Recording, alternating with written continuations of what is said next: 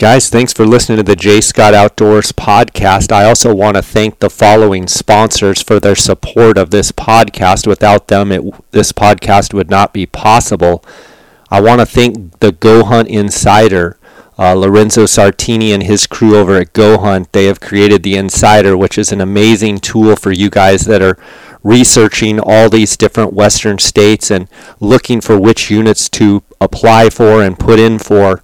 They also have the Go Hunt maps, the Go Hunt gear shop. Right now, go to gohunt.com, click sign up for the Insider. Use the J. Scott promo code. You're going to get a $50 Go Hunt gear shop gift card just for signing up. Go Hunt's been with me since the beginning of 2015. When I started this podcast, they've been a very loyal title sponsor of this podcast, and I want to thank them for their support. Make sure to go and sign up for the Go Hunt Insider. Use the J. Scott promo code. Guys, I also want to thank KUIU Ultralight Hunting. That's KUIU.com. KUIU Ultralight Hunting is a direct-to-consumer brand that sells the best ultralight hunting equipment and gear on the market today. You can go to KUIU.com, and order directly there on their website. I also want to thank Phoneskope.com, Cheston, the guys over at Phoneskope. Go to Phoneskope.com. Anything you order there, use the JScott23 promo code, and you're going to get a 10% discount there at Phoneskope. I also want to thank Lathrop & Sons, their custom boot system and custom footbed manufacturer. These guys are the boot doctors, the boot gurus. They're very, very helpful. They know a lot about boots. I have switched this season to the Lathrop & Sons Encompass boot. That's what I've worn primarily on my Coues deer and mule deer hunts in Mexico. And then I use the Mountain Hunter for my sheep hunts, specifically desert sheep. In any of that more technical terrain, Lathrop & Sons has a phenomenal 3D mapping imprints and tracing kit. They make custom orthotics, just really, really comfortable, very user-friendly boots and custom insoles. Go to lathropsons.com to find out more information. You can also check out Lathrop & Sons on Instagram. They have 3 custom boot options: the Mountain Hunter, the Mountain Hunter Elite, and the Mountain Hunter Encompass, as well as the High Country Synergy footbeds custom. They also make all of these custom footbeds in wide and super wide, as well as the boots, which is rare for a boot manufacturer. Reach out to the owners, Stephen and James at Lathrop & Sons at 618-544-8782. That's lathropsons.com. Guys, I want to thank you for supporting this podcast. Love to hear your feedback. Any questions you might have, you can reach out at jscottoutdoors@gmail.com. That's my email address. You can follow along on Instagram at jscottoutdoors. Always feel free to send me a direct message. Love hearing from you guys. And let's get right to these episodes. Welcome to the J. Scott Outdoors podcast. This is your guest host, Cliff Gray. Today I have Jordan Christensen from The Draw on the podcast. We're going to focus on the New Mexico Draw because we've got some deadlines coming up for it in the next few weeks to a month. But also right off the bat here, I want to touch on Wyoming because Jordan mentioned to me there's some really important things that we should discuss on that, some kind of changes that are going on with that draw that are going to affect particularly non-residents. So Jordan, go ahead, give us a brief intro on you and your business, and we'll go from there. All right. I appreciate it, Cliff. Yeah. So as you said, my name is Jordan Christensen. I kind of the lead consultant over here at The Draw. And our kind of world revolves around all the different applications that can be submitted, really even across the country, not necessarily just the Western United States. So we help guys apply, make sure they don't miss deadlines, make sure they're applying for areas that are conducive to what their goals are, and whether that's short-term or long-term and different things like that. And then I guess once the tag is drawn, we're as involved as they would like us to be, kind of to get ready for that hunt, be it DIY or looking for an outfitter, things of that nature. So yeah, like touching on Wyoming real quick, and what I would probably say, Cliff, is maybe even encourage you, if you have time.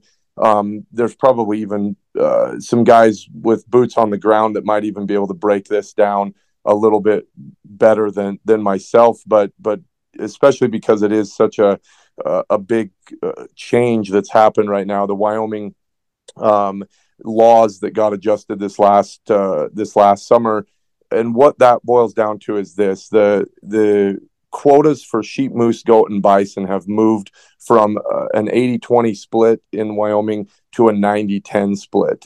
And why that's a big deal is that there's another law in Wyoming that says that 75% of the tags are going to whoever has the most points, and 25% are a random draw, where everyone has an equal chance at those. So if you, let's, like, hypothetically, if you have 20 points for sheep or moose in Wyoming, and the max point was 21 points, then those random tags, you would go in the hat for those, and you would only get one raffle ticket, essentially. And the guy that's putting in year one, he also gets one raffle ticket. So it's an equal odds draw for those random tags. And in years past, there was quite a few tags that were up for grabs within that random drawing, that happened each year, all over, particularly units 2, 3, 4, and 5 for the sheep. And then the moose were a little bit more spread out in different parts of Wyoming.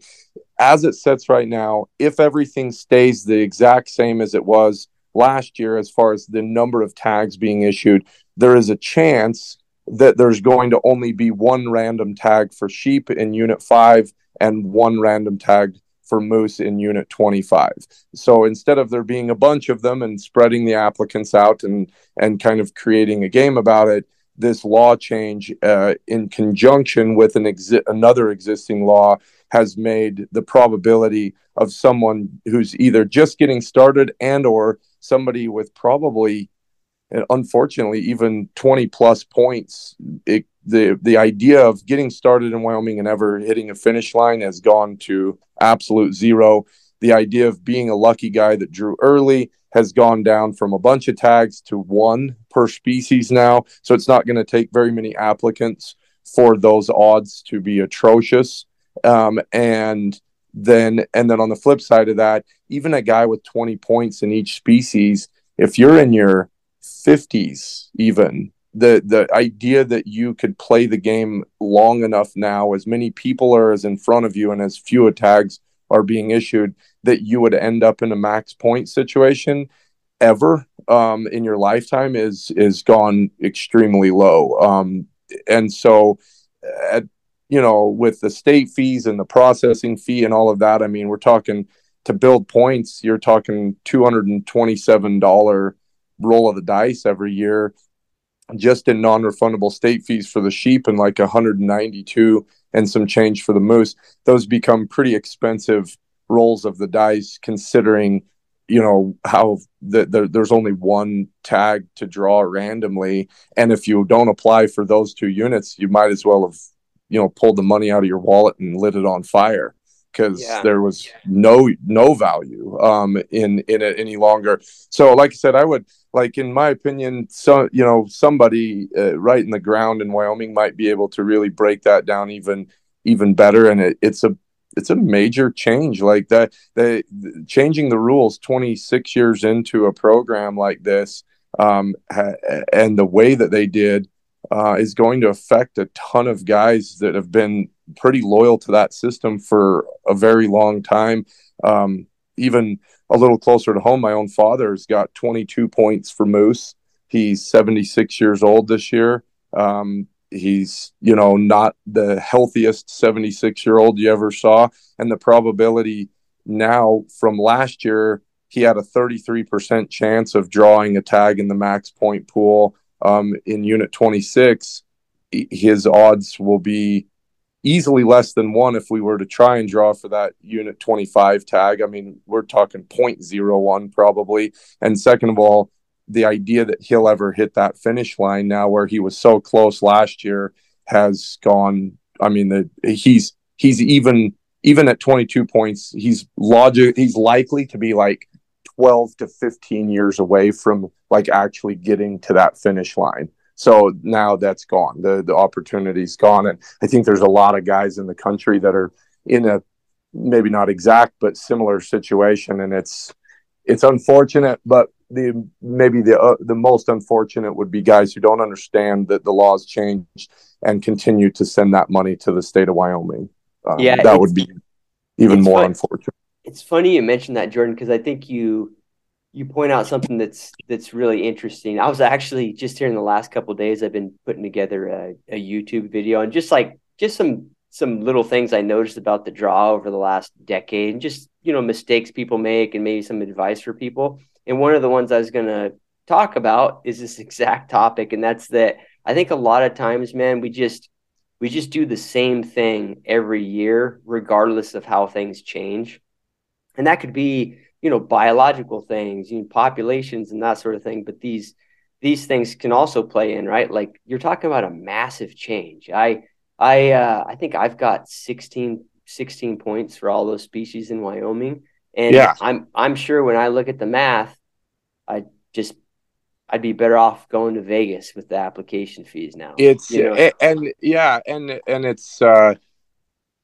it's a hard pill to swallow, and I think that we're kind of on the edge of a slippery slope, and we're kind of jumping down one of my more dangerous rabbit holes. But I call it like draw theory, right? Like, what's coming, what is happening, and I think the unfortunate reality is that you've got kind of a perfect storm of things happening right now across most of the Western United States, and what that is that you've got a younger generation of folks like my age, or even a little older, that have kind of climbed the ranks and are becoming the decision makers at these high state levels. And because of their age, they have always been behind the curve of these point systems. They weren't old enough to get started when they very first started. Therefore, their hunting, to some extent, has been negatively affected by the existing systems. And then on the flip side of that, you also still have some guys that have been in those decision-making chairs, or they were in the divisions and in the state departments already. They got started when the point systems got started, and they've played the game. They've played it well. Their hunting has been very beneficial because of the existing systems. But now they find themselves in their late 60s or somewhere in their 60s probably. They've burned all of their points. They're starting back at zero, and they're not dumb guys. Like, they see the writing on the wall that now their hunting is going to be negatively affected by the existing systems. And I think this has been brewing and coming for a while now, that it was inevitable that once that we hit that turning point, there was going to start being major changes in the states and how they were doing the draw process. Because, I don't say this like begrudgingly, but the good old boys, they got it. It worked. Jump into the programs, start apply relentlessly, apply for the best stuff in every state, and you're going to get to go and be the guy that goes and hunts those elite destinations. And yet, as those guys kind of conclude all of that, they're left in the same boat that a lot of guys that we have here at the draw that are in their 40s, 50s, their life is slowed down or whatever, money's better, they're, whatever their reason is, now they're wanting to get involved, and it's very daunting to even think about getting involved because of how mature these point systems are. And I think hopefully that's why we exist, is we have gotten really good at finding what we call wrinkles. Like, we find ways to, and some of them are real easy and other ones kind of fly under the radar, but we find ways to go hunting as often as we want, still using the application systems instead of having to default to landowner permits and vouchers and things like that, and still get to go as often as we would like, because we find those little wrinkles that allow for that to happen. And sometimes it's not an ideal, it's not as dreamy as drawing some elite tags like the Arizona Strip or a Paunsaugunt tag in Utah or something like that, but it's still really good stuff that guys and that are reasonably obtainable within a reasonable amount of time. Yeah, no, I mean, I think there's huge value in it, Jordan. I mean, and I've never used your service. I've never used an application service personally, but I've always been, in the weeds on it, just being in the business for most of my adult life.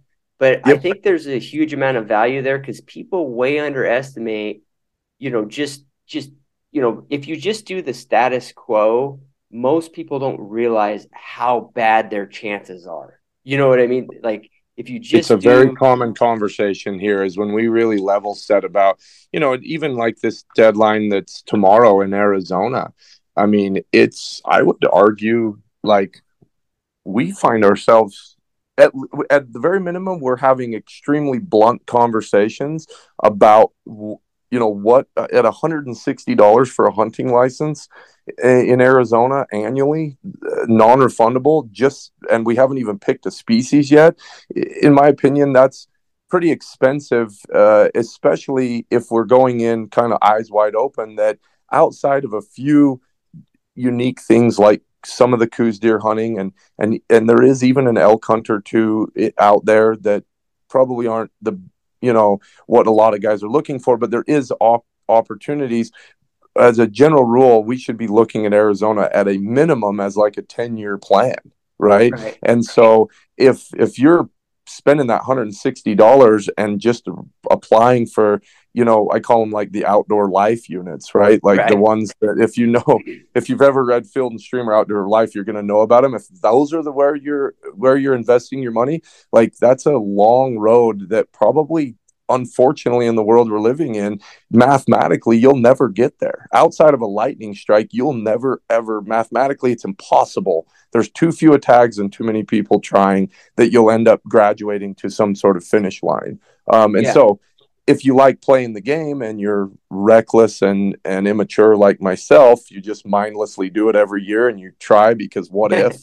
But in the meantime, I'm leaning on other states, and this might be a great segue, like New Mexico, to be a lot more here and now. Like this is how we get, to go. And I would also include Colorado and Wyoming and Montana and Kansas and South Dakota in kind of that short-term goal state.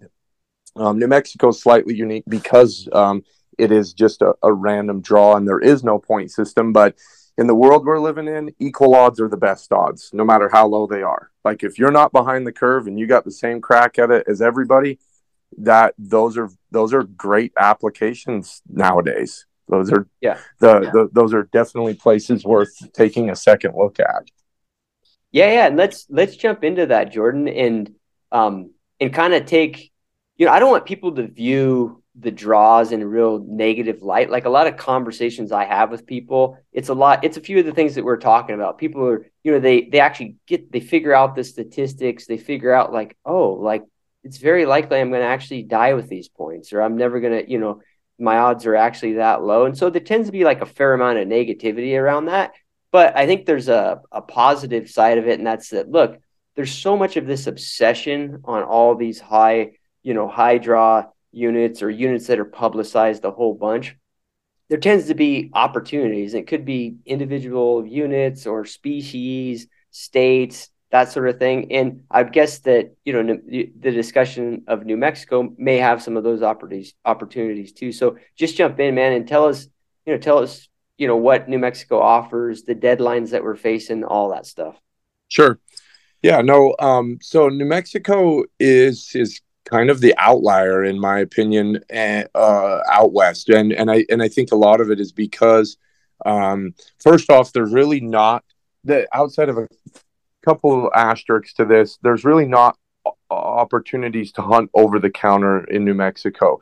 And so everything that a guy wants to do either comes through landowner permits or it comes through the draw process. And the reason that is kind of a bigger deal is that if guys are not inclined for landowner permits, then everything goes through the draw process. Therefore, there isn't parts of the state that are being kind of like kept for over-the-counter hunting. And when you have a state that has lots of area that's kept for over-the-counter hunting, then it condenses the applicants into a lot less choices, which then clogs them up. And now, so New Mexico, everywhere is a draw process. It spreads the applicants out very well.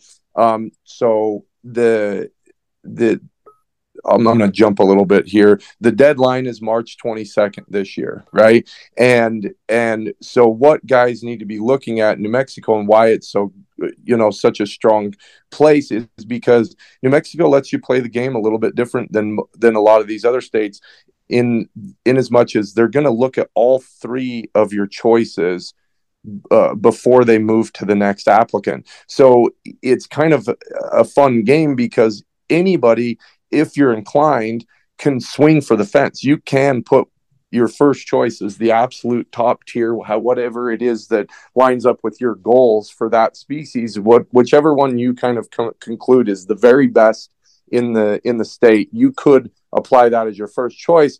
And then on the flip side of that, it's like, but I really want to go this year. Then you can follow up with second and third choices that maybe have a lot stronger drawing odds and a higher probability of coming out of it. And so in New Mexico, the other thing that they do is, again, they separate the applicants, is that 84% of the tags go to the residents in those draw processes and all of the cow elk. There's no non-resident applications for cow elk in New Mexico. And then 10% of the tags are set aside for guys who are willing to go with a guide to some extent. And I'll kind of dive into that here in a second. And then the last is the 6% is set aside for guys who would rather go DIY and or maybe not be married necessarily to going with an outfitter. They could opt into that, but they can also opt out of it. Whereas if you're in that guided pool, you are required to at least adhere to a couple of minimums. So what that means in New Mexico, and it's different than a lot of the other states, is the way the law is written in New Mexico is you're required to go with a guide for at least 2 days of your hunt. The first 2 days that you're in the woods, you've got to be with a guide. And once that has come and gone, then you're free to hunt the rest of the season that you've drawn on your own and doing what you want. So why that's a big deal is because I think that in the big picture, that helps a ton of guys that maybe aren't inclined to spend the $5,000, $6,000, $7,000 on a fully guided or fully outfitted hunt in New Mexico. Whereas now, like, we have lots of guys that we work with that are conducting these 2-day hunts that maybe a single guy is like $1,600, and you're really paying for the drawing odds is what you're paying for. And if you have 2 buddies or 3 buddies, it's like $1,400. If you happen to put in with 4 guys and draw, then it's clear down to like $1,200. So the cost savings getting into that guided pool, and even if your agenda is just to do the 2-day, at the very minimum, it's a hell of a lot cheaper than a landowner permit, even in subpar units, right? Like, sure. Subpar units right now in New Mexico are running anywhere from $5,000 to $6,500. Good tags are $9,000 and $10,000, and great tags are $18,000 to $20,000. And you're talking primarily for elk. For elk, yes. Yep. And so that guided pool, creates a really great opportunity. I would be the first one to say that the real opportunity within the guided pool doesn't necessarily lie within, like, we break it down. We break the elk herd down in New Mexico like in three ways. We call it the core, the fringe units, and the northern triangle. And so what that means is the core is going to be kind of your outdoor life units, if you will, like the 16A, 16D, 34. Like these are, outstanding elk hunts. And the reason they're outstanding is because there's a good population of animals and there's a good age class potential in there. So who wouldn't want to go there, right? Like those are just no brainers. Meanwhile, if we're applying, whether it's the DIY, like the normal non-resident pool or the guided pool, when we start looking deeper at it, it is almost always, if not always, there is a little better chance in the guided pool, but we're cutting hairs in my opinion, because those elite units, we're talking like a 1% to 2% increase in your odds. And very rarely are we going to see something that's, say, north of even 5%, right? So it's like, it's not a big deal. But where it is a big deal is for guys who really want to go, and we start looking at the fringe units and we start looking at the northern triangle. And so the northern triangle is to explain to the listeners, like if we were going to look at a map of New Mexico and we flip a triangle upside down, and the Santa Fe would be kind of the bottom point, and then we've got a leg heading up towards like Farmington and Chama, and then we got another leg kind of heading up towards Raton. So that area of New Mexico has the highest elk population in the state. The state leverages that, just like other states, to create more opportunities because there is a lot of animals. So they draw a lot more tags. Because they draw a lot more tags, it's not very often that you're going to run into great big giant bulls up in that part of the state.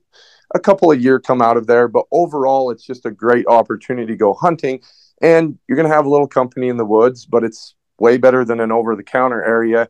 And if you see a 270, 280 6x6 opening morning, like that's probably a bull in the northern triangle you should get real serious about. Like that's kind of what you're opting in. But because they're issuing a lot of tags, the odds of drawing, especially in the guided pool, start to get, that you might jump your odds in some of these units as good as from like a 5% chance to a 25% chance, or even a 33% chance. All of a sudden that starts to make a lot more sense, right?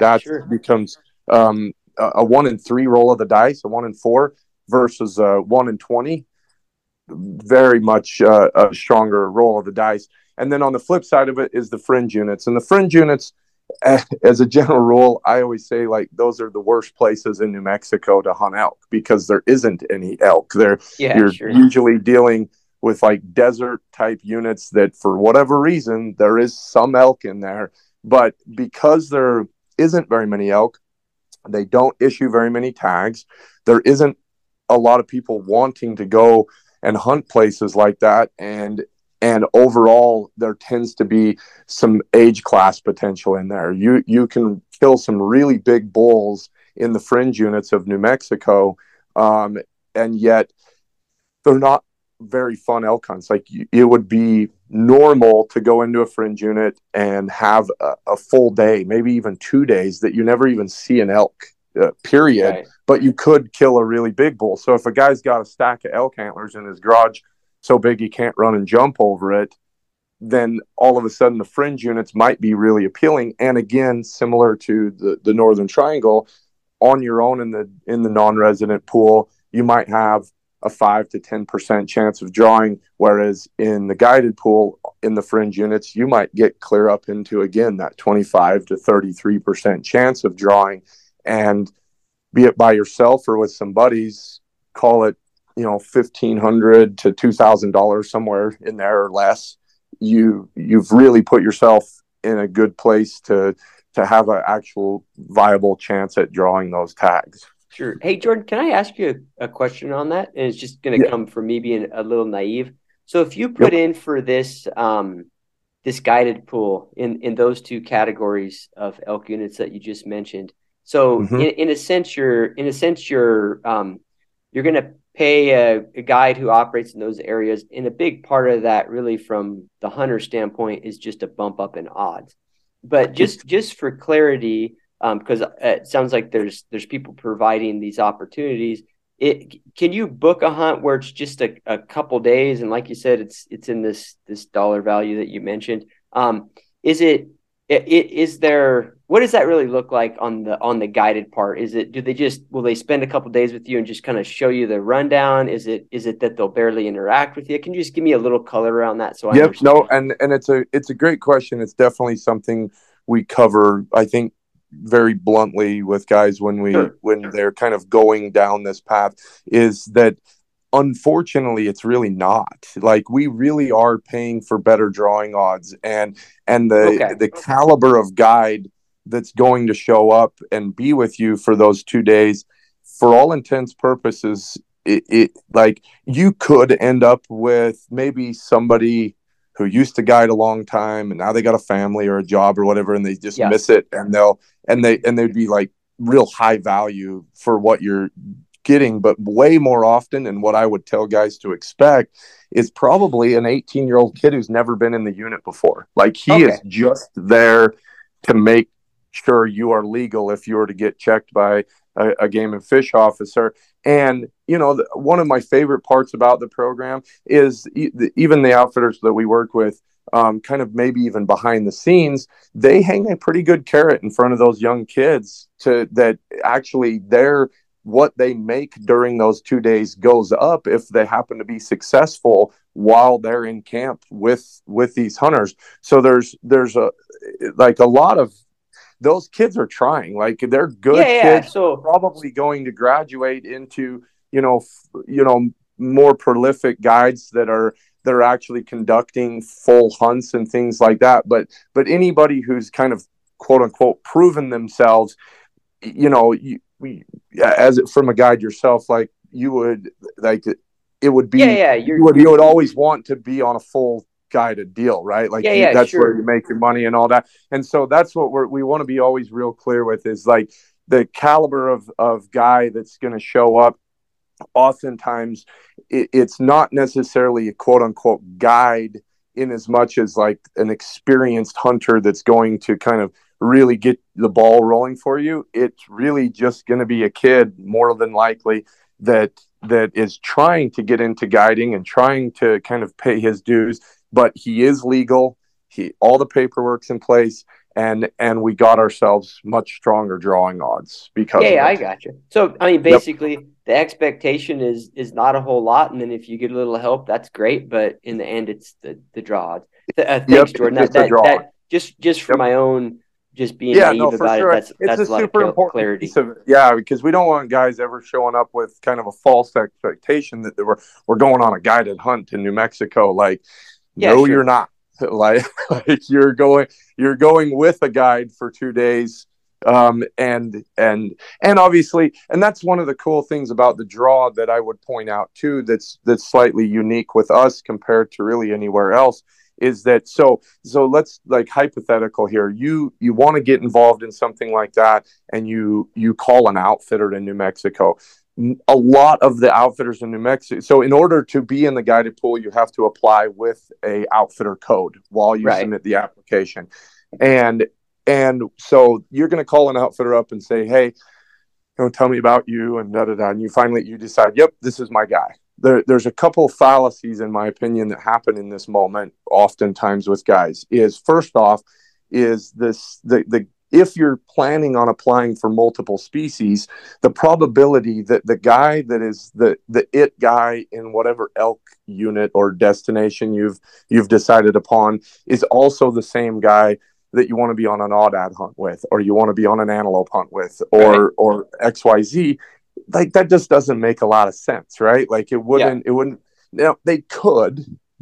And there are, I would even argue, some guys that it's like, damn, I don't know, man. Just wherever those guys are at, they tear it up. Yeah. But overall, it doesn't make a lot of sense. Sure. So the second thing is, now, oftentimes, if you're going to get that outfitter's number, what they do to kind of lock in a transaction and to make it all on the up and up and everything's right, is they'll ask you for a deposit.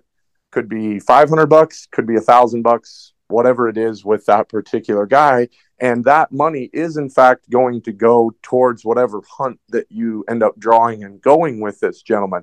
But as you can imagine, with no point system and no consistency, we see lots of guys end up on blisters in that situation, that it's like, man, it's been 3 years. I still haven't drawn anything. This guy's got $1,000 of mine.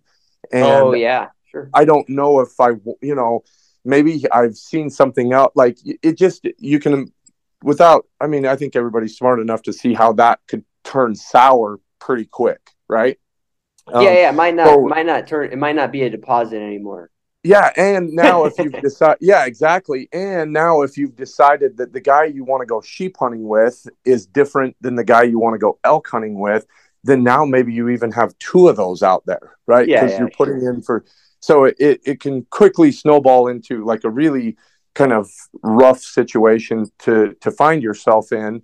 And so what we did at the draw and how we've kind of gone about this is we don't charge to be in the guided pool. If somebody wants to be in the guided pool, we charge them the same dollar amount that we charge everybody just to simply submit the application.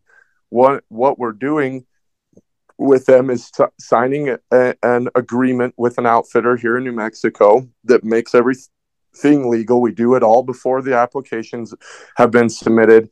And that outfitter happens to be the only outfitter in New Mexico that's licensed in every single forest, every BLM district, has his state land permits. He's got everything. So that allows us to apply really without any outside variables. We're not married to any one part of the state or two parts of the state. We can apply first, second, third choice, each species with truly with the customer's goals in mind and no other parameters around it. Now, when they draw that permit, we have an agreement with that same outfitter and working closely with the state of New Mexico that we have what's called a transfer document. And that transfer document allows us to move that customer from the outfitter that we were applied with to whoever we believe to be the very best for him or her on the hunt that they've drawn. And they're not married to working even with somebody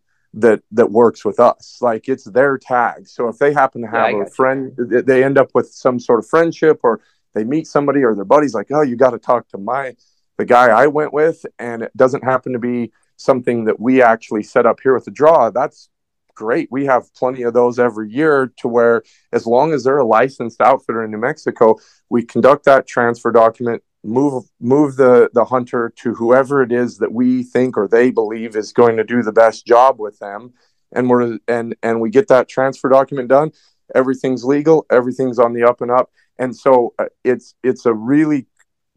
one of my most proud little programs that we've designed, because it's such a nerve-wracking thing to be in that guided pool, especially for multiple species, knowing in the back of your mind that if you draw the sheep tag or you draw an oryx tag or something like that, that might not have been your top pick, but you didn't want to have multiple deposits out in all these different places.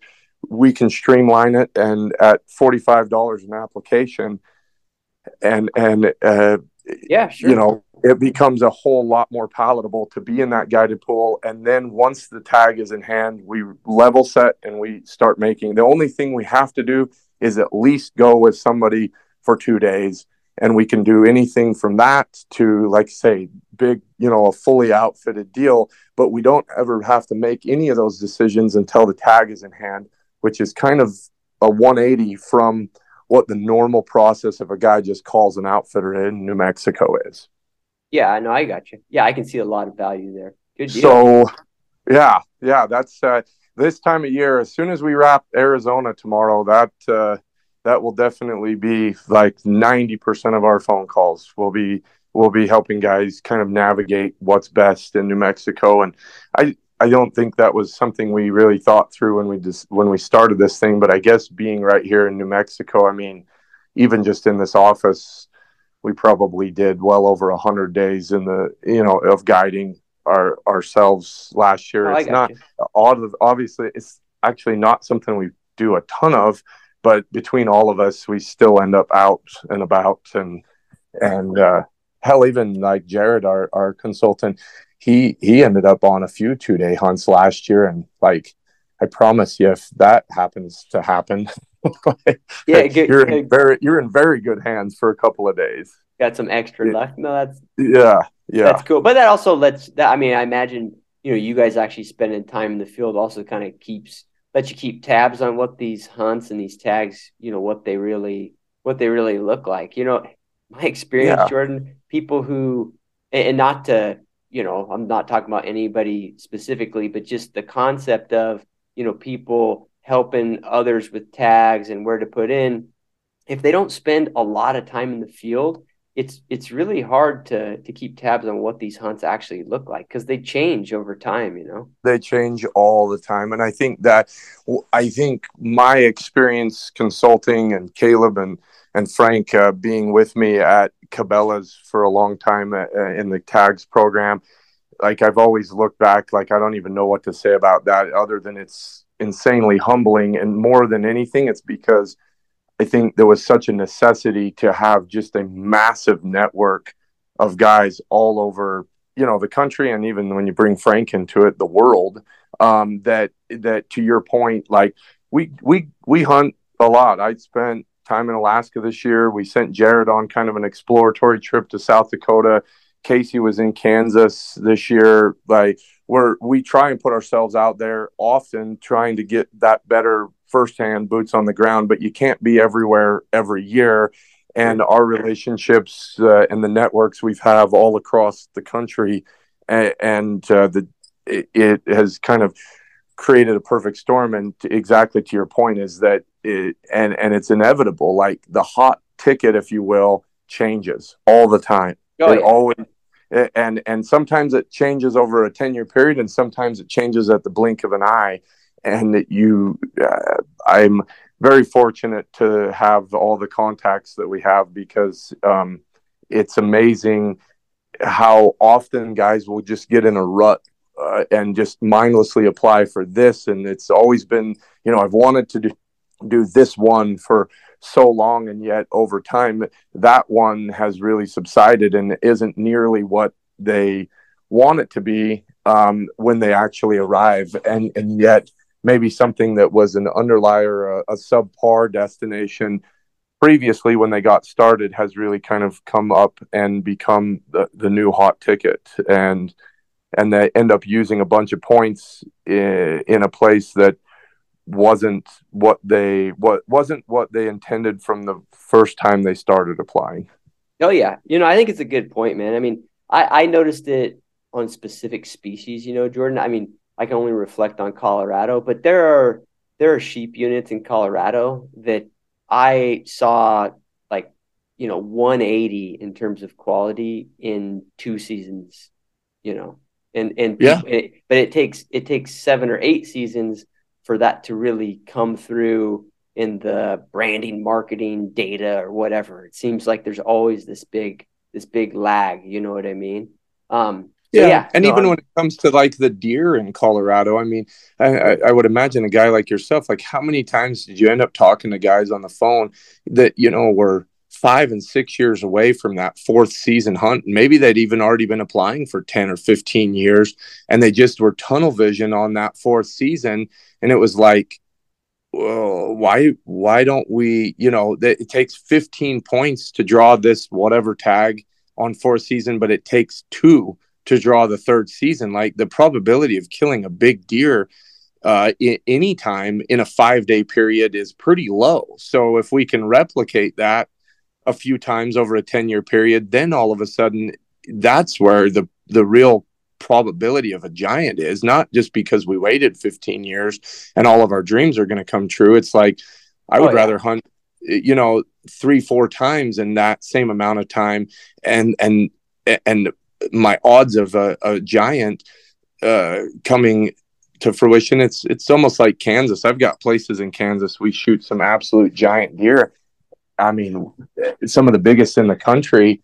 And yet, even those places, I tell guys, listen, the only thing I can tell you is that if you sit in those stands for 15 days, you will have a chance at a Boone and Crockett whitetail. Like this guy has a track record for that.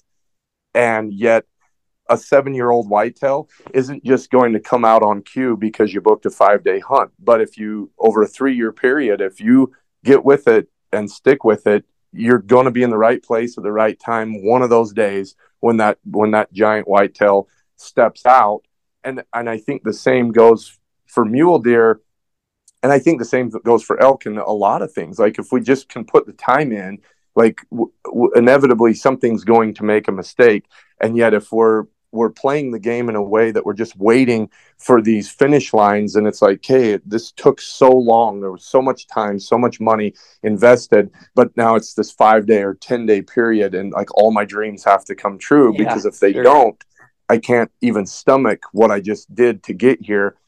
It's an unfortunate story that gets told more and more all the time, because guys maybe don't take a second look at how the processes are and what opportunities exist for them. Yeah, and me and Jordan are going to get back to the New Mexico draw, but I actually think this point is so important, Jordan. I want to kind of hash it over and make it real clear for people what you just said, because I saw this a ton, man. And in Colorado, deer is the perfect example. I'm sure it goes for, lots of other places that you see this, but I mean, people don't realize that if all you're doing is accumulating points in these species, let's take Colorado deer as the example, you have to consider what you're giving up every year, right? And you're giving up the opportunity to be out there hunting. And I saw so many people make that exact mistake that you just described. They just waited, year in and year out. Yeah, they waited 10, 20, 30 years. And by the time, I mean, there's so many different facets of that are problematic, right? I mean, by the time they drew the tag, maybe they know what a mule deer looks like, but they haven't been hunting them. So just right there, it's hard to get, what you could get out of the tag just because you haven't been hunting. That's just, just a realistic, approach to it. And then is what you alluded to is if you put all your effort into, one hunt and all your brain power, there's so many things that can go wrong on that hunt. Conditions, or you're sick, or your daughter decides to get married, or whatever. And I saw that so many times, man. So I think that's a great point. I don't mean to get off on a crazy rabbit hole here, but if listeners take one thing away from this podcast, Jordan, you made a really good point right there that can help people out in a huge way. Yeah, for sure. I mean, and I call those, I mean, that's like you say, that one, it to me is a wrinkle that definitely doesn't, like, it doesn't take much to see it once you just, it's so logical once you actually get the data in front of you and look, but that's, it also kind of in a nutshell is like what we find and how we show, I mean, even before we get back to New Mexico, just like this one point is if you go hunt and you filter, like I forget what I did, but it was something like 60% public land, non-resident, rifle tags. So there's plenty of areas for DIY was really what I was looking at. Sure. There was over 100 rifle deer hunts that you could pick from that take 1 point or less to draw. 1 point. Over 100 of them, and those are like now like November season rifle deer hunts. One point, and I mean, I'm of the opinion you throw a dart at Colorado and you're going to hit a county multiple 180s came out of. So sure. Pick one and get good at hunting it, and and it probably ain't going to last forever, Jordan. So get after it, boys. That's what. Go. Yeah, that's it. Of course, just like we said earlier, like everything shifts and changes, and there's always different things coming down the pipeline. But yeah, like, man, if I see a guy with over 6 points in Colorado for deer, I'm like, oh God, like we got to go. Like we got to go now. Like, what are we waiting on? Let's go. Let's get in. Let's get out there and hunt. No, I totally agree, man. I think it's a great point. Yeah. So, that might even segue us back into New Mexico. Like, let's just at least touch on the rest of the species in New Mexico, and I think we can kind of round it out. And at least if somebody wasn't listening specifically for elk, like, we'll have at least touched on it and hopefully helped in some way. Big change in New Mexico this year.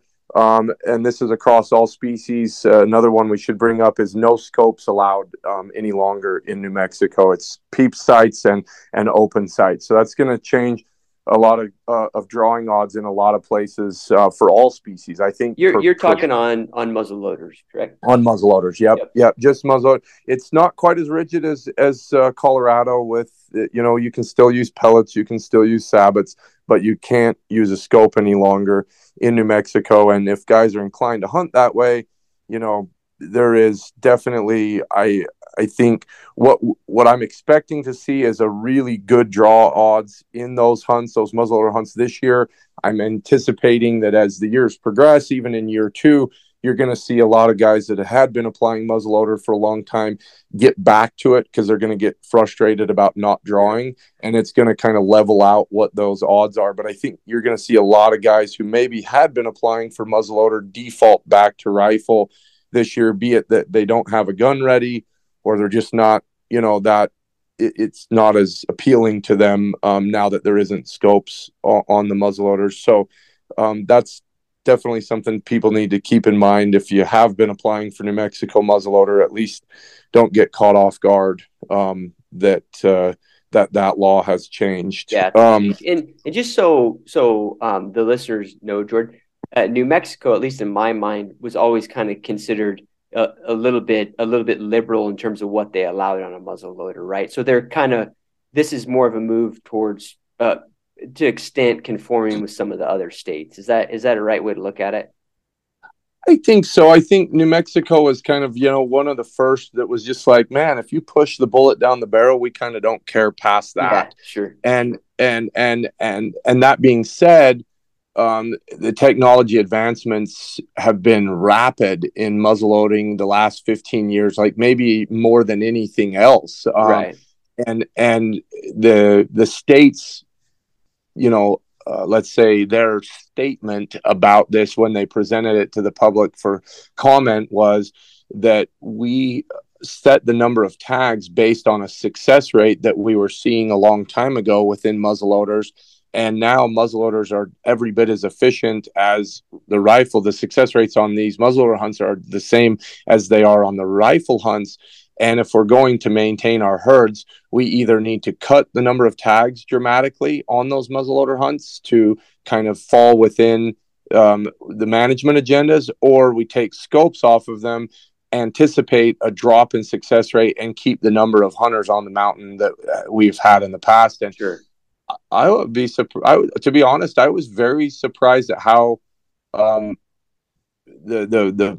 whether it be the New Mexico Council of Guides and Outfitters or even just the general public, there was almost no pushback. Like everybody felt like it passed with flying colors. We wanted to go back to a lower success rate, but kind of keep the opportunity high. And I think there's some real good stuff coming. I think you're going to see that manifest in some age class in a few places in New Mexico that historically had really big bulls and in years past have kind of dwindled a little bit. And I think there's hope to see some age class rebound in some of those areas and some more consistent big bulls coming out of places that historically they were coming out of.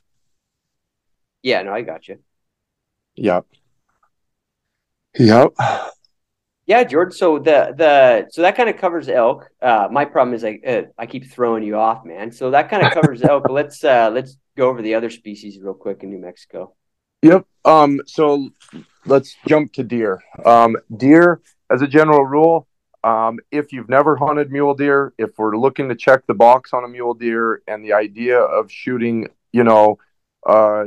let's say a 2 to 4 year old deer is appealing.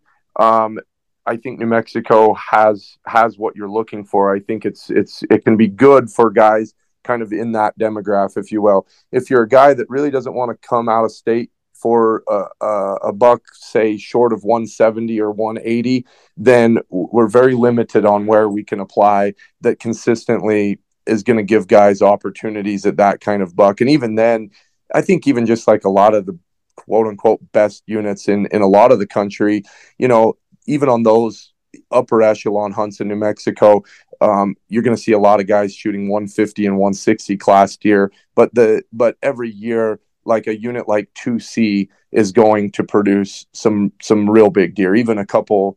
It's not uncommon to see a 200 plus inch deer come off of 2C. But if you drive past 6 camps 3 days into that hunt, you're going to see a couple 150s hanging in the trees as well, right? Like Sure. that's just the nature of that hunt. Fairly low deer density, chance at a giant a buck, but uh, not a real fun hunt in my opinion for deer. And then the other kind of standout would probably be the late rifle for kids on the youth hunt in 2B. Outside of that, and obviously I'm probably going to make some people mad by saying this, but my personal opinion is if you're looking for a deer hunt and a good deer hunt, like go to Colorado, go to Wyoming, go. Like it's just not a great fit. There's some private ranch hunts in New Mexico that are outstanding.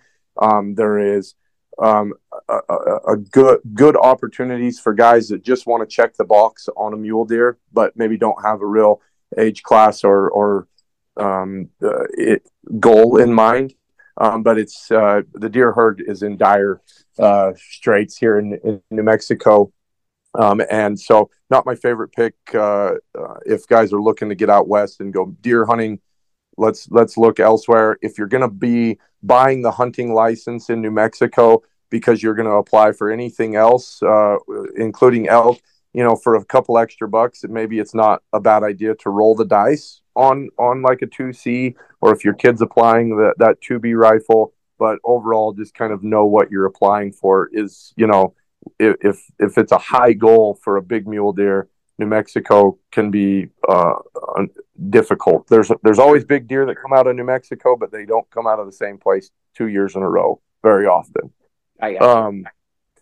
Moving to antelope, New Mexico is, in my opinion, like the ace in the whole country. If guys are looking for big antelope, I think you can kill an 80+ inch goat in every unit in the state at any given day. There's some that are real standouts that even have higher potential than that, mid 80s, high 80s.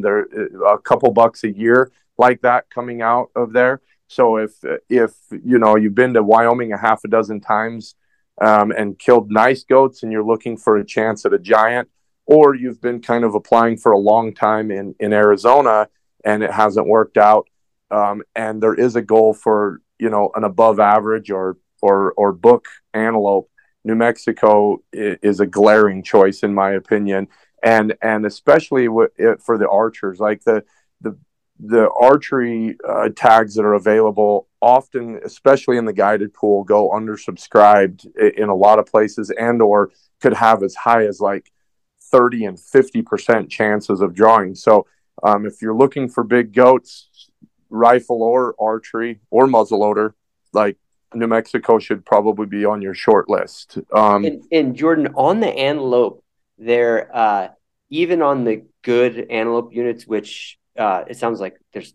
a lot of them are good, like trophy antelope units. There is a pretty good differential between that open pool and the guided pool. There's always a probability difference that's quite a bit. I wouldn't say that as much, except on the archery. The archery, Oh, you see a real large gap. There isn't a ton of antelope tags up for grabs, especially once we get out of the northeast corner of New Mexico. So, and then the northeast corner can be a little bit daunting to guys because of how much private property is up there in some of those units. And so those are definitely, units that you're hunting like with your map service on your phone, just like in hand the whole time.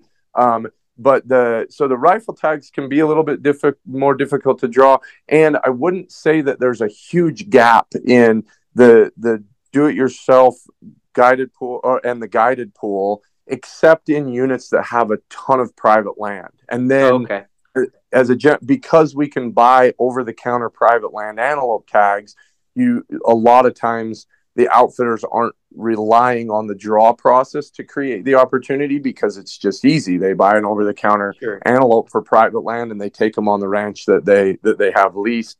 And so when we look at the draw odds and we break it all down, there's going to be some that stand out that you're like, holy cow, that no one's even applying for that. Look closely. Definitely do some more research because oftentimes the reason even the guided pool is great odds is because there's so much private land that exists that it will be very difficult to hunt without a relationship, without a plan in place and access and all of that type of stuff. But like I said, if I'm a huge fan. I think New Mexico antelope, if it happens to be a higher priority species, is something that guys should be looking at because there isn't a unit in the state, I don't think, that isn't capable of producing an 80+ inch goat, and does often, and even some much bigger than that. So we've covered deer, elk, and antelope. Let's cover ibex. This is a big one right now. The ibex herd in New Mexico is just decimated. Unfortunately, it would take another 45 minutes to break down all the reasons why that herd is in bad shape. But the long story short of it right now is I'm going to say something that I'm quite sure about, but maybe somebody will fact check me on this. The state's opinion right now is that there's about 300, give or take, ibex left on the Floridas. Even 10 years ago, there was over 2,000 of them on there.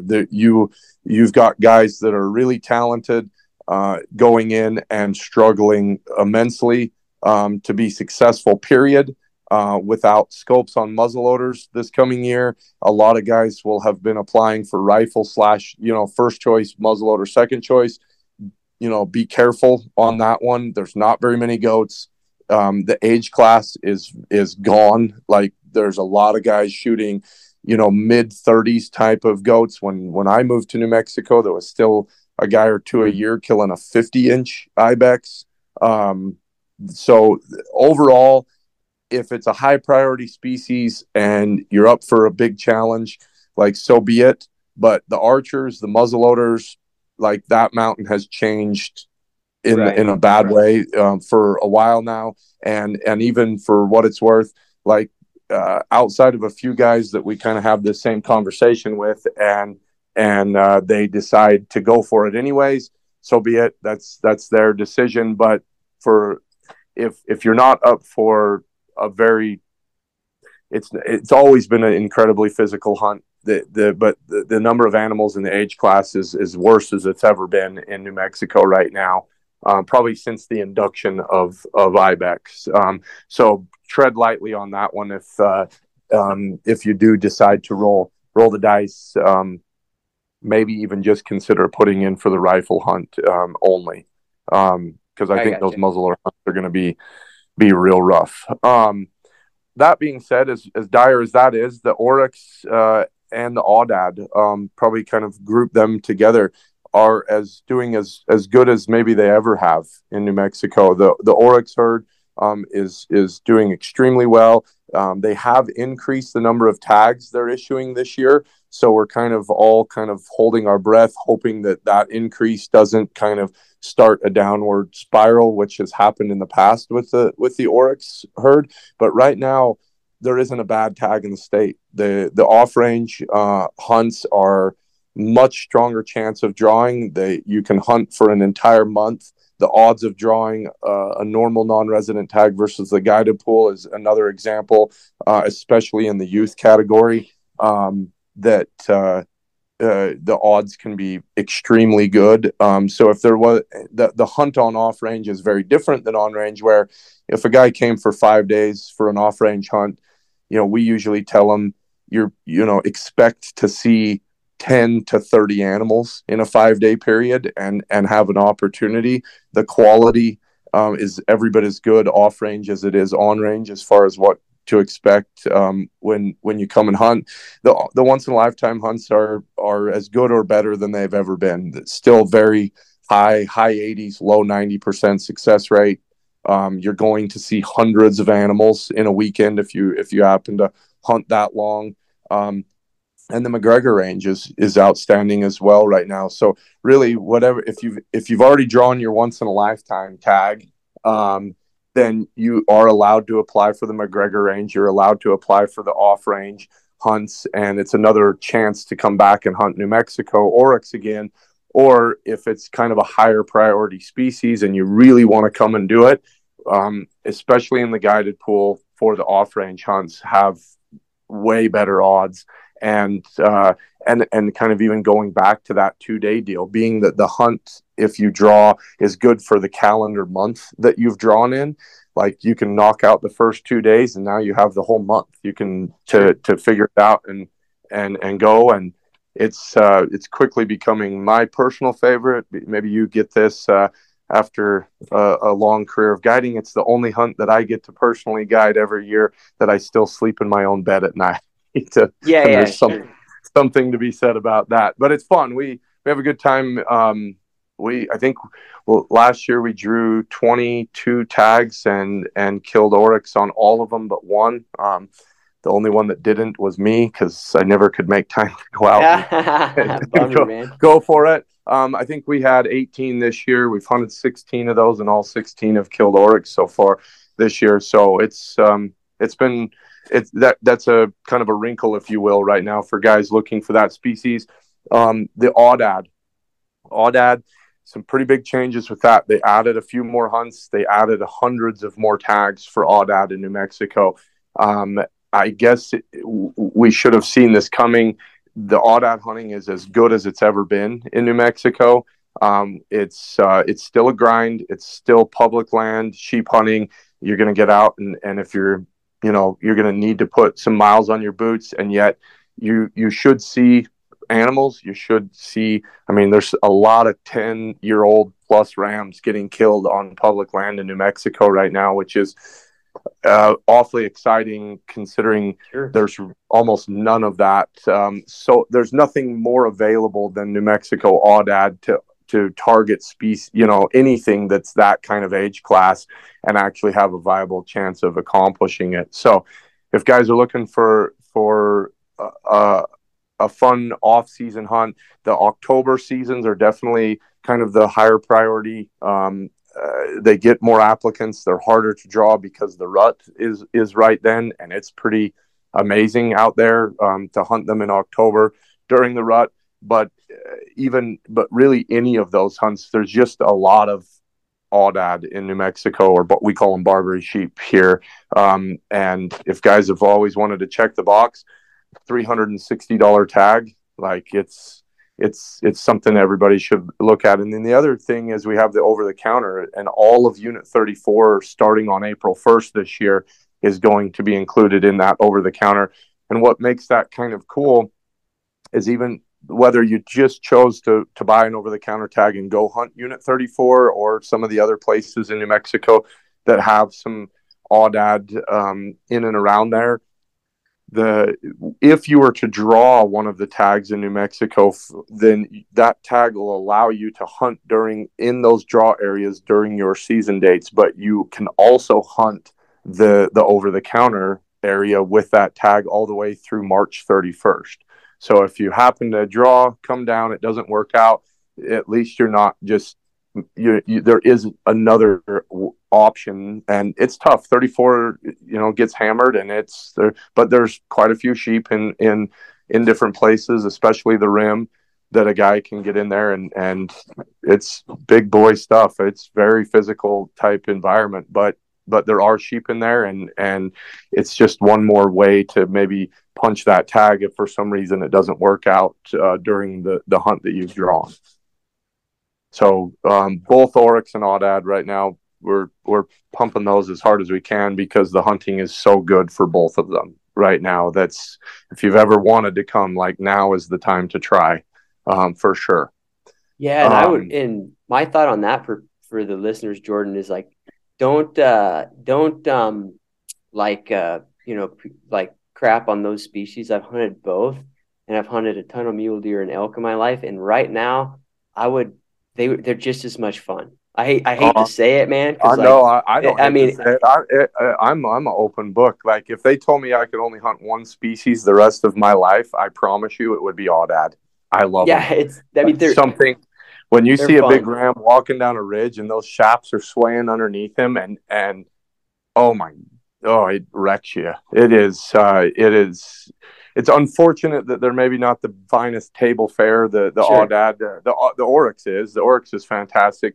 But again, I think it's just again it's just I think part of my love for them is first off the style of hunting is awesome. Like you hike till your ankles break, you glass till your eyes bleed, and then you usually have to make some shot that you're uncomfortable even trying. But that when it all comes together, it's extremely rewarding. And then on the flip side of it, even as kind of a conservationist and wanting that again a public land animal that when we walk out there, like our goal is to find a 10-year-old and it's that Yeah, oh yeah. available and we can go, like that is unique. Like those opportunities are fading fast, and yet there in New Mexico, it is possible. I would argue that if a guy really wants to shoot a big aoudad and it's more of like a check the box type of thing, we should probably and he knew he was going to go guided, we might want to consider Texas. I mean, there's lots of ranches that probably are not as physical. They have great age class, cost wise is similar, maybe a little more expensive than New Mexico. But if it's a check the box type thing, I'm probably more inclined to have a guy go to New Mexico. But for the Right. listeners out there that are um, if it's a check the box thing, I would be more inclined to send a guy to Texas. Is what I meant to say. If it's guys that are looking for that kind of mountain hunt experience and wanting to do it on the budget in the DIY pool, $360 for the tag, and I promise you, it'll be all of a sheep hunt that you really want. Like Yeah, it, sure. and it's so rewarding. Like I'm a geek about them. Oh Total yeah, geek. they're cool, man. There's no doubt about it. I think for the last 2 decades they've been private land, the free range private land hunts and the public land hunts. They've been kind of crapped on. I think the secret's out to some extent that how much fun they are to hunt. And I mean, I saw that personally change a ton in the private market. The hunts are getting much much more expensive. Um, at least that's what I've seen, Oh, Jordan. it is. Yeah, I can remember when they were like 2,500 and 3,250, and now there's guys getting 8,500 Yeah, yeah, oh yeah, and more. And we have a few that aren't, that are still a little bit more palatable, and usually it comes with a wrinkle. It comes with something that's maybe not quite perfect, sure. but the cost is a lot more palatable. And we have a lot of fun and do really well on those properties. But especially New Mexico, if you're really just like I say, if you're interested in it, if you're and that style of hunting is appealing, comparing it to the mountain goats and the sheep and the bighorns and all of that type of stuff, like it's a fraction of the cost. It's very available and it's a blast. And Yeah, you I mean, get all the, it's just as yeah. much fun, Jordan. That's what it comes down to, man. Is I mean, It I it I is. totally agree with you. I've had few guys over the years that have been interested in that style of hunting that have actually come and done it and haven't wanted to go back. Sure. It's like they just it kind of calls to them, if you will. And I get it because I'm a geek. I freaking love them. Yeah. No, I Yeah. hear you, man. So what else have we not covered? Bighorn sheep. So let's break down the bighorns right now. I mean, so New Mexico, as a general rule, it's one of my favorite applications. It's a little bit tough because it is it's one of the more expensive sheep tags in the country. It's at $3,160 if you're successful drawing that tag. But if you can use our float service, or if you put it on your own credit card, it ends up being, especially if you're going to apply for any other species, you're going to buy that hunting license for something, and then it becomes a $13 roll of the dice, as long as you've either using our float service or you've got a credit card that you can kind of put it on for, call it 45 days. Whether it's the Rockies or the desert, a chance for a Boone and Crockett ram exists almost on every single hunt that New Mexico has. They're not to say that everyone is killing Boone and Crockett rams when they go out, because they're not. But year in and year out, even when we think it's just like this year, like on the Caballos, like the Caballos has only produced like one or two book sheep in the last few years. It's gone kind of a little bit quiet, and then all of a sudden this year, two book rams come out of there. And so I'm still of the opinion, just about anywhere in the state, if you draw a sheep tag, like, you're not going on just a sheep hunt, but you're coming and doing an upper level experience for each of them. The physicality in New Mexico for most of these hunts isn't atrocious. There's if you want to kill the biggest ram on the mountain, it could turn that way, but overall, if you just want to be successful on a good representation, there really isn't a unit in the state, in my opinion, that's a super physical hunt. The Pecos for the Rockies obviously is more of a wilderness hunt, so it's going to probably involve horses and things of that nature. But even then, comparing it to some of the stuff you boys are hunting in Colorado and some of the stuff in Montana and Idaho, like and Wyoming, our sheep hunts are fairly gentle compared to a lot of stuff in the country, and we shoot big rams. So the odds are the same for us as they are everywhere. It's going to be less than 1% chance, but if you're buying that hunting license, for the extra couple of bucks, equal odds are the best odds for sure. Good deal, man. Yeah, I think I guess the only other one, which is funny because I've been seeing it trending a little bit higher lately, is the javelina. Hit on that. If guys want to go javelina hunting, it's kind of an off-season hunt in New Mexico. The odds are very high in the do-it-yourself or the guided pool. They're not 100%, but they're really high odds. And if you're looking for archery or rifle or whatever you want to do, if there is an interest, New Mexico's got a lot of javelina kind of all over the place. So that's it's a fun off-season hunt if you've never done one, for sure. Good deal. Yeah, no, it's funny. I've actually had New Mexico javelina tags, but I never got down there to do it. My own boys got one right now that started January 1st, and I told myself, I was like, I'm gonna knock this out like as soon as it starts, because he has from January 1st to the end of March, and Here we sit. And I'm like, oh my God, I need to make time. But maybe, especially for adults looking for places or things to do with your kids, like having a 3-month season is like a very odd thing out west nowadays. And it's nice. It's been super nice because I'm not married to, if life starts happening fast, I'm not married to this 5-day period and this is it. Like, I can kind of shift my schedule and adjust, and I've got 3 months to at some point take him out and get a couple of days in, and the probability of success is real high. Like, we're gonna get one. And so if guys are looking for stuff like that, especially with their kids, the odds of the kid drawing and the adult drawing are really high. The adult seasons are a little bit more refined, but you've got a pretty decent window every time you draw a javelina tag that most guys should be able to make it work some way within their schedule.